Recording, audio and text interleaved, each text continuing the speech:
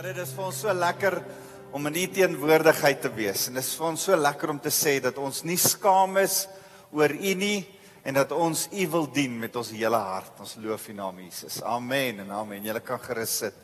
Baie dankie. Christo, wil jy nie asseblief vorentoe kom nie? Ons gaan net nou 'n bietjie saam aanbid. Ek wil net eers saam met julle die woord bestudeer en voordat ons begin, Christo het my sy getuienis gegee en ek het gedink dis relevant om dit net vanaand so vinnig met julle te deel. Christo is in ons gemeente en vertel ons so 'n bietjie net so kort 'n getuienis van wat met jou in Zambië gebeur het. Goeienaand almal, my naam is Christie. So 'n paar jaar terug was ek in Zambië, ek het daar gewerk op die myn. Ons het 2 myne gehad, een in Shelly-Libombe en in Shingola. Die ene toegemaak, toe moes ons al die parte vervoer het na die ander myn toe. En met die vervoer het die goed weggeraak. In elk geval, met die aankoms die ander myn, het hulle begin agterkom, die goed is weg. Die Saterdag die mynkaptein het my gesê ek moet by die polistasie wees. Hulle het die goed gekry. Ek het opgedag by die polistasie die oggend en ek gesien die goed is terug. En volgende week het al die mense begin pad gee van my af en hulle het my toegesluit. Ek weet nie waaroor nie, maar ja, toe is ook daai oomblik, jy is verwar, jy weet nie wat aangaan nie. In Afrika wil jy nie toegesluit word nie, want daar jy het nie familie daar nie. In Zambië werk die wette so. As jy nie familie daar het nie, is dit doodstraf en hulle moet vir jou sorg. Hier sit ek in 'n sel, enige blanke mens, dis nie blank is, maar daai mense is goed vir my. En dis ongehoord, jy kan nie glo die omstandighede daar, dis nie menslik nie. Maar nou is ek tussen die mense en jy weet jy wat dag of nag is, dit is donker daar binne. Daar's nie toiletgeriewe nie. In elk geval, dit is nou die Saterdag gewees, die Dinsdag. Mense, dit net te veel raak, niemand het my antwoorde nie, niemand weet hoekom ek daar is nie. Het ek probeer selfmoord pleeg, ek het ek genoeg gehad. En gelukkig het een van die mense wakker geword, my gehelp. En die volgende dag toe is ek hof toe. Kom by die hof, hier sit ek en wag. Hulle kla my aan vir 15 miljoen rand se parte weggeraak het. Ek het geweet, hier is moeilikheid. Maar ja, ek het net op die Here vertrou. En ek is toe borgtog vrygelaat. Ek het moes 10 miljoen kwatsas betaal. Dis so 16.000 rand ons geld. Maar ek het te laat betaal. Hulle sluit my die aand in die groot tronk toe, tussen 600. Nou, jy kom van Suid-Afrika, wie weet wat hier aangaan. Ek sien hier in die groot tronk en hier is net 3 selle en daar's nie kamers of nie matrasse nie, jy slaap op die grond, dis al. Hier is ek in Zambië in die grond en mense, ek wil julle net vertuig, die mense daar binne is amazing. Daai mense het my gesing, hulle het my gebid, hulle het my kos, my klere gegee. Hulle het vir my tandeborsel gegee, hulle het vir my warm water stort gegee. Daai mense ken my nie eens, hulle weet nie eens waarvan af ek kom nie. Daai mense het net vir my op my hande gedra. Hulle slaap kop, dis van die een muur na die ander muur, daar's nie beddens, hulle slaap op hulle sye, voete, koppe, word hulle so ingedruk. Hulle het vir my hoekie gemaak op 'n matras, waar tussen ander 2 geslaap het in die nag. Want jy weet, dat is 'n verskriklike gevoel is dit. En die volgende oggend is ek hof toe. Hulle het toe my nou vrygelaat. 4 weke later moet ek weer in hof verskyn. Kom by die huis waar ons bly en almal is so jammer en almal sê die saak gaan teruggetrek word. In elk geval, dit het nie gebeur nie. Ek is toe weer hof toe 4 weke later en is my weer aangekla. Toe weet ek nie, hier is moeilikheid. Maar toe los ek alles net vir Here en toe begin dinge gebeur. Hulle het my een oggend kom 1:30 die oggend, mense, ek weet nie waarvan af hulle kom nie, maar dis mense in Zambië mense, hulle het my Lusaka toe gevat. Nou moet jy weet, die hof het my paspoort gevat, het my bankkaart gevat, ek het geen uitkoms daar nie, dis heel boot in die Kongo, waar Zambië is. Hierdie mense vat my van Shingola af, reguit Lusaka toe. En dis 600 kilos van bo af. En nou weet jy weet, hierdie mense moet nie weet ek is besig met oneilse dinge nie. Maar die Here is goed vir my en ek kom daar by Lusaka by Suid-Afrikaanse ambassade. Nou staan die ry so uit die kantoor tot by die hek. Ek sal nooit vergeet, ek stap verby al die mense en hier is alles vir my gereël, paspoortfoto's en alles word gedoen vir my. Sjoe, dit is amazing. En die Saterdagoggend, nou weet ek, toe nou weer pad terug. Saterdag toe bel hulle my, sê ek moet by die garage kry. Kom by die garage, hier het my paspoort. my tydelike paspoort. Ja, ek is so bly en ek is so gehuil en ek het nog my lewe nooit so gebid nie. En ek hoor die Here sê vir my, jy gaan maandag huis toe. Maar jy weet, as jy al so lank daar is, jy weet, as jy net 2 weke voor die tyd 'n vliegtuigkaartjie boek nie, vergeet dit, jy gaan nie huis toe nie. Dis nie jou twyfel. Maandag kom haal hulle my, ons is in Doula toe. Kom by in Doula aan 11:15 en ek weet die vliegtuig vertrek 1 uur. Ek het nog nie 'n vliegtuigkaartjie nie. Kom by SA Airlink, pragtig as 'n vliegtuig, so sit ek op die vliegtuig oop. Nou moet ek geld gaan trek, ek trek die geld. Ja, die mense wat my heeltyd nie goed my gereël het nie goed. Hulle begin so met huil, so bly is hulle vir my. Ek is daar op die vliegtuig en sy terug Suid-Afrika toe. En 'n paar maande later toe vind ek uit die hele saak is toe my teruggetrek, was alles toe glad nie. Ek was glad nie skuldig gewees nie, die hele saak gewees nie. Dis die een storm in my lewe. Maar wys jy die Here maak nie saak waar jy is, die Here is met jou. Goed, en jy kom ons gee vir die Here 'n lekker hande klap.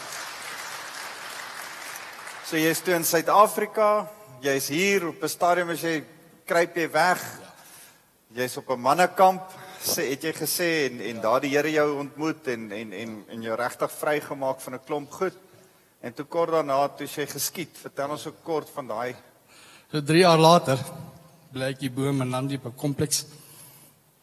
Ek werk in Emspark en die oggend is nou 22ste Mei 2015.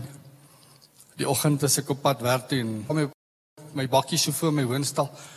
En dan gewoonlik start ek om die oggend dat in die warm so voor my woonstel. En dan gewoonlik start ek om die oggend dat in die warm word. En die oggend toe ek in my kar klim, dis ek nie alleen nie, dis die mense met 4 wapens om my. Hulle vat my toe uit. Vat my beursie, my selfoon. Hulle vra toe vir my of ek alleen is. Ek sê gelukkig dis ek alleen. Ek sê toe vir my ek moet in die huis in gaan. En toe ek na vorentoe stap, sien ek my oog, hulle is besig om my beursie om my kaarte uit te haal.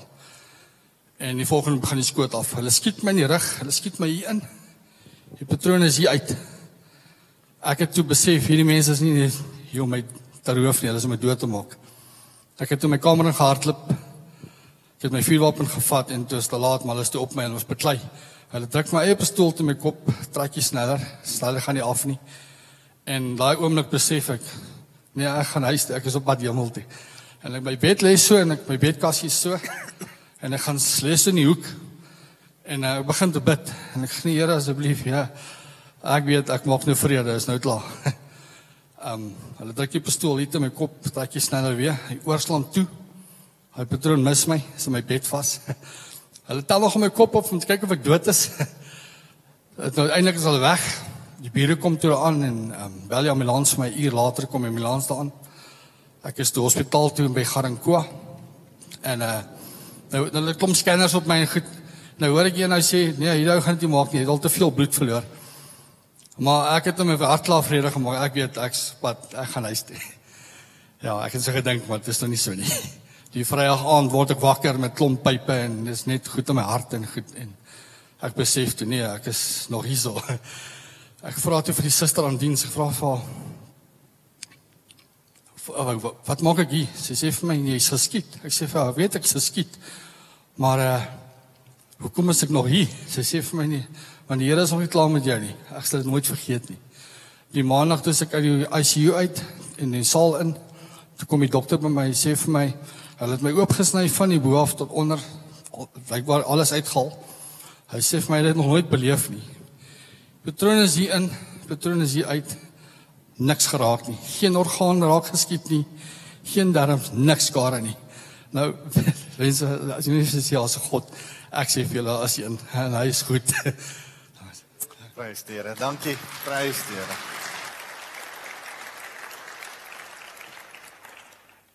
Daai woorde van die suster, die Here is nog nie klaar met jou nie. Ek wil vanaand net so vinnig met julle gesels oor 'n ding waarmee die Here in die laaste tyd met my op snaakse maniere uit verskillende rigtings uitpraat en dis oor storms waardeur ons gaan. Goed wat met ons gebeur, moeilike tye waardeur ons gaan. En al hoe meer besef ek dat meeste van die kere ons dink dat die Satan doen dit aan ons.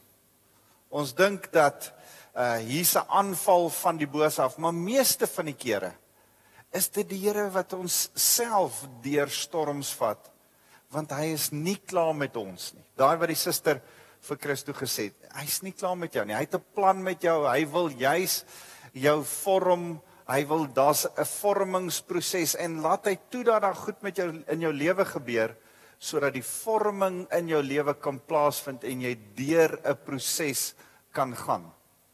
En in die laaste tyd, as ek die skrif met die woordskool wat ons op Woensdaande het ek net besef hoe wonderlik dit is, hoe mense 'n ontmoeting met die Here in hulle storms het. Hoe Sadrag, Mesach en Abednego die Here ontmoet het in die vuuroond. In die vuuroond verskyn Jesus aan Sadrag, Mesach en Abednego, soveel so, dat koning Nebukadneser sê, het ek nie 3 ouens in die vuur gesit nie, daar's nou 4 ouens in die vuur, en een van hulle lyk soos die God se seun. En dan as Daniël later deur 'n ander koning in die leeukuil gegooi word, Daniël sukkel vir 3 weke lank, vir 21 dae bid hy vir 'n antwoord van die Here af, en later sê 'n engel, hoor jy, ek moes veg om die boodskap by jou uit te bring, en dankie dat jy volhard het in gebed, en dan moes hulp gekom het, en dis 'n hele storie. Maar op een oomblik, toe hy in die leeukuil gegooi word, toe verskyn die Here. Die skrif sê, die engel van die Here het aan Daniël verskyn en het met hom gepraat. Het die leeu se bekke toegesluit. En ek dink, in my kop, my prentjie in my kop is, ek dink die Here en Daniël het 'n ongelooflike lekker aand gehad. Daniël was omtrent 83 en hy was daar in die leeukuil, en hy en die Here het hierdie lekker aand Bybelstudie, chat, heerlike tyd saam gehad. 'n wonderlike openbaring saam met die Here in sy leeukuil ondervinding. As ek dink aan Petrus wat in die storm so skrik as hy Jesus sien, hy dink dis 'n spook.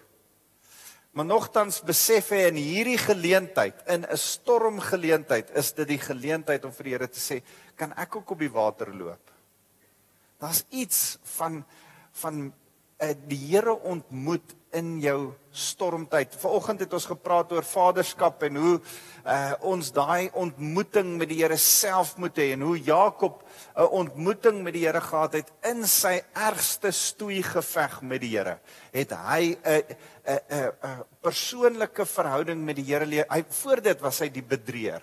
Voor dit was hy die een wat op homself aangewese was. Voor dit het hy altyd probeer met allerhande triks tot die stoeigeveg. Tot hy deur 'n storm gegaan het. En vanaand wil ek net so 'n bietjie stil staan en sê, ouens, of jy gaan op die oomblik deur 'n storm, of jy kom nou net uit 'n storm uit, of, sorry om te sê, jy is op pad om deur 'n storm een of ander tyd te gaan. Maar dis hoe die lewe werk. En party van julle kom nou net uit 'n storm uit en is op pad om weer deur 'n storm. Dis net die lewe, dis hoe dit werk. Weet jy wat, daar's storms, daar's vuuroonde, daar's leeukuile, daar's woestyntye, as jy aan Moses dink. Sy woestyntyd is 40 jaar. En party ouens se storms is bietjie langer as andersin. Daniël se was 1 nag. Moses se was 40 jaar. As ek dink aan Nebukadneser word gewaarsku, pas op, moenie te hooghartig raak nie, en dan is sy stormtyd 7 jaar lank, totdat hy sy oë na God toe oprig, en dan is hy nie meer 'n wilde dier nie. Party ouens is 7 jaar, party se ouens is 1 nag, party ouens is 40 jaar, ander ouens, party van ons gaan deur storms, en ons besef nooit hoe lank dit is nie. So, as ek vanaand met julle praat, en lees gou saam met my Lukas 8, hierdie interessante stuk, Lukas 8, van vers 22, as ek hierdie gedeelte lees oor die storm in Markus 4, dan sien ons, Jesus het lank gepreek, dieselfde stuk in Markus 4, maar ek wil dit uit Lukas uitlees. Die Here was besig om lank te preek. Die arme disippels was lank in die kerk, Dan sê eendag het Jesus vir sy disippels gesê, kom ons vaar na die ander kant van die meer. Hulle het in 'n skei geklim en begin oorvaar en op pad oorkant toe het Jesus gaan lê om te slaap. En terwyl hy slaap, het die wind begin opsteek. Ek so bly dat 'n middagslaapie goddelik en Bybels is. As jy klaar gepreek het, dan as jy moeg, dan mag jy gaan slaap. Dis wat ek lees hier. En hy gaan slaap, sy arme diakens, sorry Martin, julle, JC, hulle moes nog bly die boot beman en iewes skielik steek hierdie storm op. Nou dis interessant, die see van Galilea is so gemaak dat die warm woestynwinde van die bergkant af inkom en waai en dan ontmoet dit hierdie koue, lekker wyntjie van die Middellandse See en as daai bymekaar kom, dan kan daar verskriklikste storms in 'n oogwink opsteek oor die see van Galilea en dis presies wat daar gebeur het. Daar steek hierdie storm op, onmiddellik 'n ewige storm het losgebars wat hulle wou laat ondergaan en hulle was in lewensgevaar en die disippels het hom wakker geskit en geskree, leermeester, ons is besig om onder te gaan. Markus sê dat water in die boot ingekom en Jesus het die siedende wind en golwe bestraf en die storm het bedaar en alles was weer kalm. En toe vra hy vir hulle, waar is julle geloof? Waar is julle geloof? En hulle was vervul met ontzag en verbasing. As jy na die oorspronklike taal gaan kyk, dan kom jy agter, hulle is toe nog banger as wat hulle vir die storm was. Dis eintlik wat daar staan. En dan sê hy, en hulle het vir mekaar gesê, wie is hierdie man tog, dat hy selfs die wind en die golwe opdrag gee en hulle hom gehoorsaam. Letterlik staan daar, waar kom hy vandaan? Wie is hy? Waar kom hy vandaan dat hy kan wind en golwe tot bedaring bring? En vandag wil ek gou saam met jou net na 'n paar goed kyk. Dis dat die Here vir jou homself openbaar in 'n storm. Hy wys homself vir jou. Jy het nodig, elkeen van ons se begeerte is om nader en nader aan die Here te kom en hom beter te kan leer ken. En ons ken hom goed en ons leer hom ken vanuit die woord en ons leer hom ken as ons saam met ander gelowiges is en daar's 'n normale ding van die Here leer ken. Maar weet jy wanneer jy die Here se karakter die beste leer ken, is in jou donkerste, moeilikste tye. Kom jy agter wat die Here se karakter is. Dis interessant. Ek lees 'n ou wat sê dat ons kry die mees kreatiefste gedagtes as dit die slegste met ons gaan. Dink so 'n bietjie daaraan. As jy nie sukkel nie, hoef jy nie kreatief 'n oplossing vir 'n probleem te hê nie en dan gaan daar nie nuwe ontdekkings wees nie. Dink so 'n bietjie daaraan. So as dit vir kreatiwiteit so geld, dink ek ook geld dit vir ons verhouding met die Here ook baie keer so. Partykeer ontdek ons goed in sy karakter wat ons nooit sou ontdek het as ons nie deur moeilike omstandighede gegaan het nie. En ek en jy moet weet dat net soos hier in Lukas 8 vat hy ons somtyds deur hierdie storms. Dis nie Satan wat ons net noodwendig altyd deur die storms vat nie. Partykeer gaan ons en is dit 'n geestelike oorlogvoering. Die tweede ding wat ek vir julle wil sê is in die storms waar jy baie goed leer is dit as gevolg van jou roeping. Die Here wil jou roeping vasmaak. Hy wil jou disippelskap, jou verhouding met hom vasmaak. Hy wil jou, sê 1 Petrus 1 vers 7, hy wil jou karakter laat groei. Hy wil jou louter soos goud. En as dit gaan gebeur, dan is daar sekere goed in jou roeping wat vasgemaak moet word. Dit word vasgemaak deur ondervinding.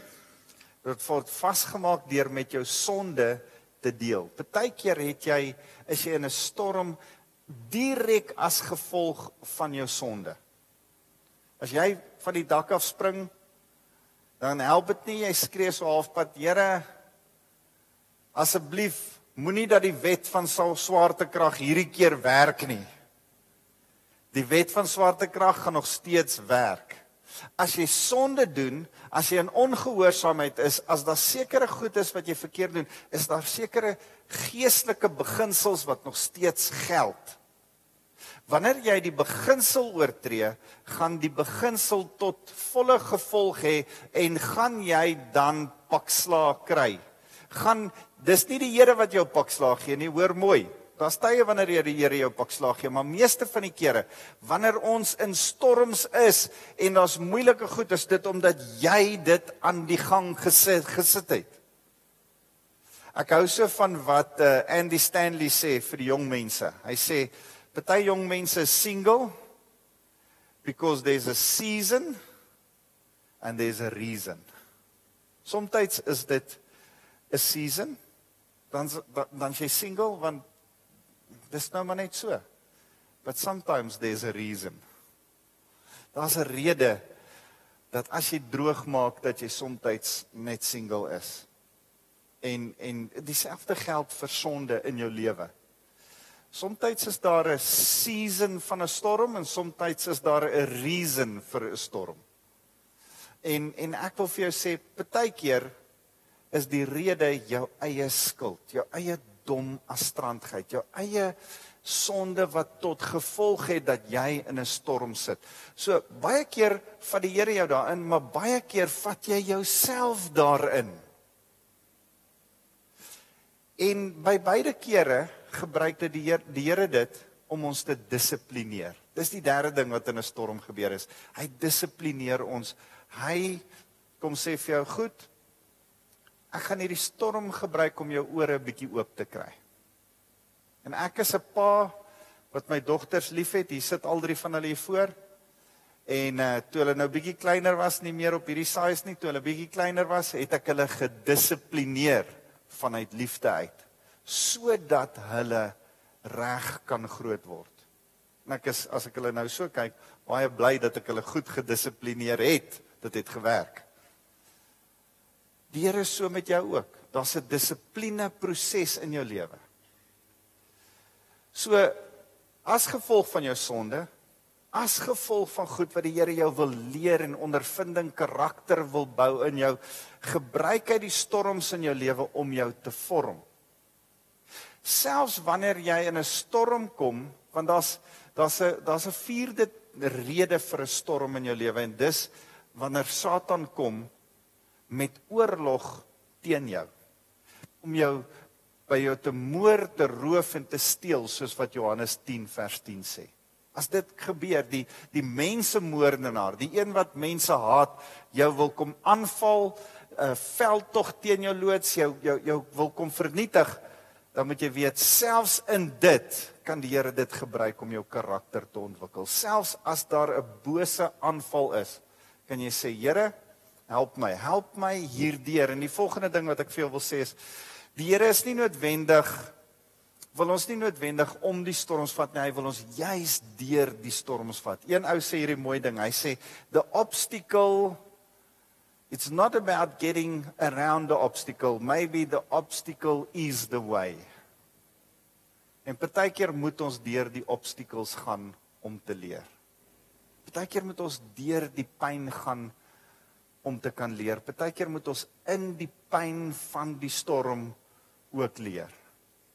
Ek het iets in 'n boek, en ek nou die boek daar vergeet, maar gee gou vir my boek daar in my tas aan.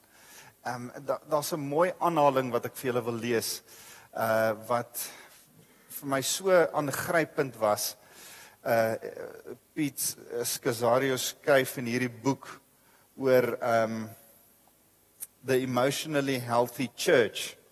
Dan sê hy praat oor hierdie ou wat 'n wonderlike lewe gelei het. Ouma, ma en pa en die kinders is saam in die kar. En dan kom 'n dronk bestuurder van vooraf en in 'n kop-aan-kop botsing is ouma, sy vrou en sy dogter oorlede en verloor hy 3 geslagte in 'n oogwink. En hy staan langs die pad en sien hoe sterf sy vrou en sy ma. En sy dogter is op slag dood. En hy sê hierdie ding in die boek wat hy skryf, hy sê, catastrophic loss by definition precludes recovery. It will transform us or destroy us, but it will never leave us the same. Pyn gaan jou nooit net so los nie. Dit gaan jou verander. There's no going back to the past. It is not therefore true that we become less through loss unless we allow the loss to make us less, grinding our soul down until there is nothing left. Loss can also make us more. En dis wat ek vanaand net by jou wil kom vasmaak. Loss can also make us more. I say, I did not get over my loved ones, rather I absorbed the loss into my life until it became part of who I am. Sorrow took up permanent residence in my soul and enlarged it. One learns the pain of others by suffering one's own pain, by turning inside oneself, by finding one's own soul. However, painful sorrow is good for the soul. The soul is elastic like a balloon. It can grow larger through suffering. Dis nie wat ons graag wil hoor nie. Ons siel kan groter word deur suffering. Suffering is deel van Christendom. As die skrywer van Hebreërs praat oor die basiese goed van ons geloof, wedergeboorte, doop, dan noem hy een van die goed is dat ons ook deur die pyn en die lyding, die vuurdoop sal gaan. Nie net doping in die Heilige Gees en water, dat ons ook gaan suffer. Suffering is deel van ons Christendom. Filippense 1 vers 29 sê dit so mooi. Hy sê, mag jy die Here dien deur hierdie twee goed, deur jou geloof in Jesus Christus en jou lyding met 'n lang y vir hom. Ek wil vanaand vir jou kom sê, as jy deur 'n storm gaan, dan moet jy partykeer, ek wil amper sê, en verskoon die woorde as ek dit sê, jy moet die storm geniet. Jy gaan nie die storm geniet nie, want dit is 'n storm. Jy gaan nie die pyn geniet nie, jy gaan nie die rou tyd geniet nie, jy gaan nie die seer kry nie, maar ek wil hê dat jy nie daardeur moet hardloop en daardeur moet bulldoze. Ergens moet ons in die storm waardeer vir wie dit is. Ek geniet hierdie boek geweldig baie ook van hierdie ou wat praat oor pyn en lyding, wat hy sê, partykeer dan gaan ons as Christene, dan dink ons, pyn en hartseer en grief is iets wat ons moet verbykry om so vinnig as moontlik aan en heel moontlik is dit iets wat ons moet deurstap, stadig en seker, want dit bou karakter sodat ons ander mense met pyn met meer waarde kan help en kan bystaan. Ouens, as die Here ons leiers maak, as die Here ons disipelmakers maak, as die Here ons voorbeeld mense maak vir ander mense, beteken dit dat ek en jy moet weet dat in ons storm en in ons pyn leer ons goed by die Here en moet ons doelbewus weet wat ons leer in ons storms en in ons pyn, sodat ons ander in storms en pyn daardeur kan help. Dit help nie ons probeer die storms en pyn bypass nie, dit help nie ons probeer blindelings, ek dink vanmiddag daaraan, dis soos 'n pleister, ek plak hierdie pleister, hierdie KT pleisters op my spiere, en as jy daai goed moet aftrek en jy het beenhare, dan trek jy hom so vinnig as moontlik af. Nou dis nie hoe ons met pyn, dis nie ons met moeilike omstandighede behoort te werk nie. Ek wil hê daar moet iets wees van Here, terwyl ek in hierdie ding is, wil ek wetende agterkom, doelbewus weet wat U vir my sê terwyl ek hier binne-in is. Want die Here het 'n plan. Die Here het 'n plan met die storm. Die Here het 'n plan met hierdie storms gehad. Hy wil sy disippels laat leer dat hulle autoriteit oor die natuur het. Want toe hulle dit nie die autoriteit beoefen nie, toe sê hy, man, waar is julle geloof? Want jy moet besef, dat soos wat ons in die storm is, en hy ons in die storm wil leer, is daar ook 'n ander kant van die storm. Daar's iets aan die einde van die storm, as jy deurgaan, as jy hier lees in Lukas 8, dan sien jy, Lukas 8 vers 26, hulle het toe in die land van die Geraseners aangekom aan die oorkant van die see van Galilea, dis na die storm, en hier's 'n ou wat met duiwels besete is, die ou is wild en rof, hulle maak hom in die grafte vas, want hy kan in die stad bly nie, en hier skree hy, en hy breek die kettinge, en die Here jaag die demone uit, hierdie ou kom tot bekering, en hy sit by die Here se voete, by the way, die demone gaan in die varke verdrink, die ouens, die klomp heidene, nie Jode nie, heidene kom daaraan, en hulle kom soek die ou wat demonies besete is, en hy sit geklee by die voete van Jesus, en luister na die Here. Hierdie ouens skrik so groot, hulle vra vir die Here, gaan asseblief terug, ons is bang vir u. En die gevolg, die direkte gevolg, toe hierdie demoniese man wil saam met Jesus gaan, en die Here sê, nee, bly jy hier. En later as die Here na die Dekapolis, na daai streek toe terugkeer, dan vind hy daai plek bepreek deur hierdie demoniese ou. En hulle is ontvanklik vir die evangelie, vir die goeie nuus van Jesus Christus. En uiteindelik was daar 'n ander kant van die storm, want toe Jesus op pad was, daar was iets wat hy wou doen, en ek dink hy die storm bestraf, want hy het geweet, dit was Satan wat hulle ook gekeer het, maar hy het geslaap. Stel jouself voor, jy slaap in 'n storm, 'n boot wat so skud, en dink hoe rustig moet jy wees om te kan slaap in 'n storm op 'n houtboot. Maar is interessant, Markus 4 sê, daar was 'n kussing waarop hy sy kop neergelê het en vasgeslaap. En die Here is rustig, want Satan wil hom kom aanval. Satan wil verhoed dat die evangelie by hierdie heidene in daai stede moet uitkom. Maar hy het mos disippels wat autoriteit het oor die natuur, so hy kan slaap. Hierdie ouens sal dit uitsort, en dan maak hulle hom wakker. Sê hulle, Here, ons is in 'n storm, wil u nie asseblief, en dan sê hy, man, julle moes dit uitgesort het. Jy gaan deur 'n storm, want die Here weet, jy kan deur daai storm gaan. Die Here wil hê dat daar sekere goed wat jy moet uitsorteer in daai storm. Die Here weet, daar sekere goed wat hy jou wil wys, wat jy moet beoefen, wat hy al van tevore in jou lewe ingelê het, wat jy moet toepas in die storm waardeur jy op die oomblik gaan. En as jy nie op die oomblik deur 'n storm gaan nie, geld dit vir die storm wat kom. Toe die Here met my die laaste 2-3 weke oor storm, en ek is nie op die oomblik in 'n storm nie. En dan dink ek, Here, is hy besig om my voor te berei, is hy besig om my te set up vir iets, is hy iets wat kom, en ek weet dit werk so, daar's 10-10-1 'n storm wat kom. En moes ek met die Here 'n bietjie spook om te sê, is die woord vir die gemeente of is die woord vir my as 'n waarskuwing? En ek het regtig ervaar, dit is nie net vir my as 'n waarskuwing nie, dis ook vir jou wat in 'n storm is 'n waarskuwing, en vir jou wat nog in 'n storm gaan kom. Dis elkeen van julle.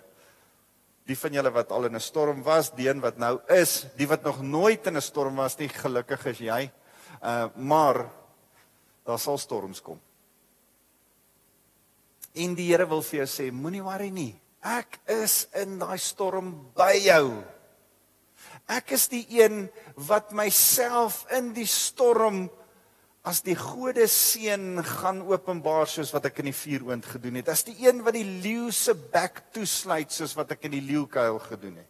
As die een wat vir jou 'n nuwe naam en 'n nuwe openbaring vir myself gaan gee, soos wat Jakob dit ervaar het. Ek is die een wat jou gaan nooi om op die water te stap om jou geloof uit te toets, soos wat Petrus gedoen het toe hy in daai storm. Ek gaan myself openbaar in die storm aan jou. Moenie te veel stres oor die storm nie. Moenie te vinnig uit die storm probeer worstel nie. Geniet die storm. Maar weet, na die storm is daar 'n plan wat ek vir jou het. Is daar 'n hele klomp mense wat moet weet van die oorwinning wat jy in die storm behaal het. As ek dink aan hierdie goed, dan dink ek daar's so baie goed wat ons wil vermy. Ons het so vermoë om pyn te probeer vermy, om storms in ons lewe te probeer vermy. En ongelukkig is dit so in die kerk, dat as ons storms wil vermy, dan begin ons as gevolg van die pyn van verlies, en kan ek net sê, ons het 'n fantastiese grief share groep, wat mense wat deur verlies, deur mense wat hulle aan die dood afgestaan het, deur pyn gaan, wat hulle saam daardeur werk. So ek wil julle uitnooi na die grief share ouens toe wat op donderdaande by mekaar kom, as jy al 'n geliefde aan die dood afgestaan het, as dit die storm is waardeur jy gaan. Ons het 'n depressiegroep, tot help my gou. Fresh Hope is 'n groep wat ouens wat in depressie vasgevang is, help, en 'n ondersteuningsgroep vir hulle vorm, en ek wil julle nooi om daarbey aan te sluit, as dit die storm is waardeur jy op die oomblik gaan. Maar ouens, as ons in die kerk sit, en ons gaan deur storms, en ons gaan deur pyn, en ons gaan deur verlies, en daar's goed wat vir jou traumaties is, dan help dit nie. Ons is hoogheilig en ons sê, die Here is goed, die Here is wonderlik, en ons moet net almal smile en 'n aangeplakte gesiggie opsit. Ons moet ook eerlik wees en kan sê, luister, ek het pyn en ek gaan deur 'n storm. Die probleem met die kerk vandag, baie van die kerk sit met verslawing, omdat ons iets probeer toesmeer oor die wond wat ons het. Ons probeer toemaak om die aanplak gesiggie voor te probeer hou, en te sê, alles gaan goed, baie dankie, nee, Jesus is goed, alles gaan goed.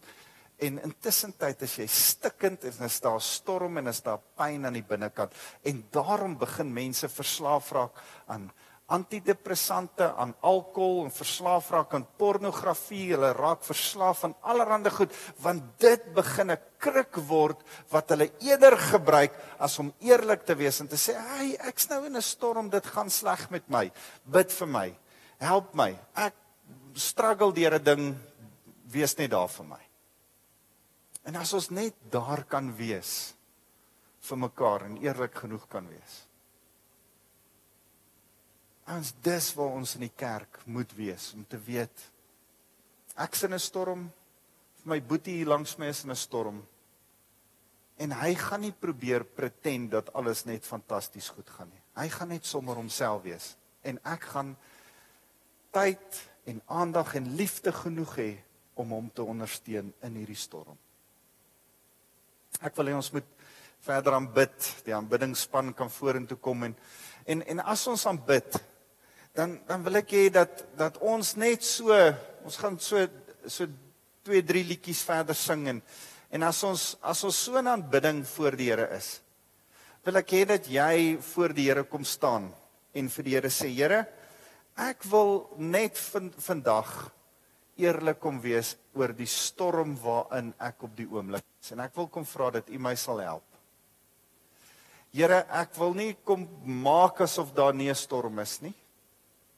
As daar nie 'n storm in jou lewe is nie, sê, prys die Here, dankie Here, dit gaan op die oomblik goed, maar Here, help my ook om te weet, wat moet ek doen as daar storms in my lewe is. Ek hoef nie weg te hol nie, ek hoef nie hoogheilig te wees en om storms te probeer gaan nie. Partykeer vat U my deur storms, sodat U my kan leer. Wanneer daar verlies is, wanneer iemand dood is, wanneer daar pyn is, wanneer jy jou werk verloor het, wanneer daar trauma in jou lewe gebeur het, dan is daar goed waarmee jy moet deel. Dis goed om vanaand net so bietjie stil te staan en te sê, Here, in die aanbiddingstyd wil ek graag net kom bewus raak van my pyn, en kom sê, Here, wys my, wat wil U my leer in my pyn? Here, ek wil U kom aanbid. Ek wil met U kom praat. En ek wil hê U moet my kom ontmoet vanaand in my pyn. As jy nodig het dat iemand vir jou bid, die bedieningsspan gaan nie voorrond wees en hulle gaan hier wees om vir jou te bid. As jy gebed tydens aanbidding nodig het, kom vorentoe, laat iemand vir jou bid. Maar andersins, aanbid daar waar jy is en sê, Here, kom bedien my. Kom bedien my vanaand in my storm. Jy is nie die enigste wat vanaand in 'n storm is nie. Kom ons staan en staan net so in aanbidding voor die Here.